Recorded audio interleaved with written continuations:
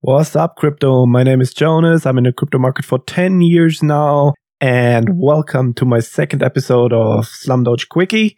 We continue to talk about Wyckoff and one of his methods. And today we want to talk about the composite man.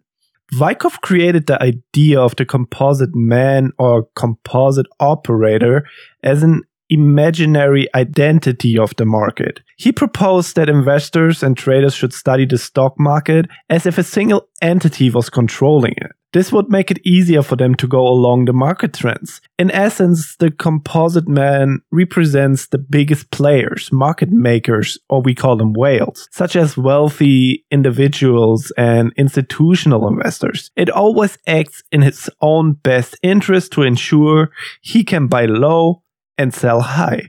The composite man's behavior is the opposite of the majority of retail investors, which Wyckoff often observed losing money. But according to Wyckoff, the composite man uses a somewhat predictable strategy from which investors can learn from. Let's use the composite man concept to illustrate a simplified market cycle. Such a cycle consists of four main phases: accumulation, uptrend, distribution, and downtrend.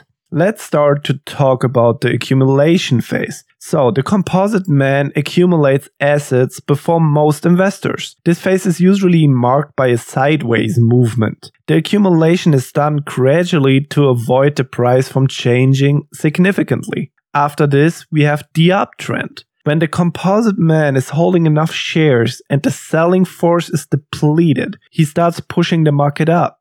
Naturally, the emerging trend attracts more investors, causing demand to increase. Notably, there may be multiple phases of accumulation during an uptrend. We may call them reaccumulation phases, where the bigger trend stops and consolidates for a while before continuing its upward movement. As the market moves up, other investors are encouraged to buy. Eventually, even the general public becomes excited enough to get involved. At this point, demand is excessively higher than the supply.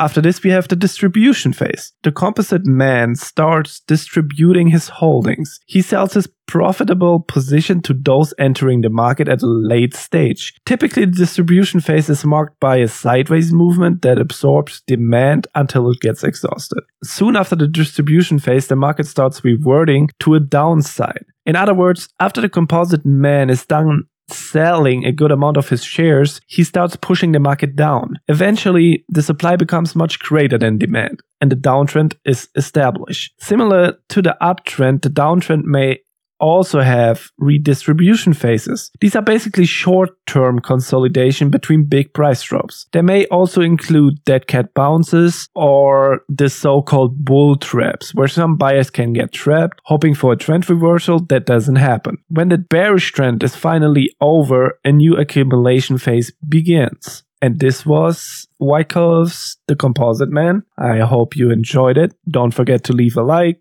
subscribe, ring that bell, do all that good stuff. Check out our website, cryptoyams.com. And if you like it, maybe join my Patreon.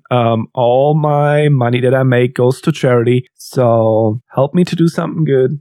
I love y'all. Be blessed.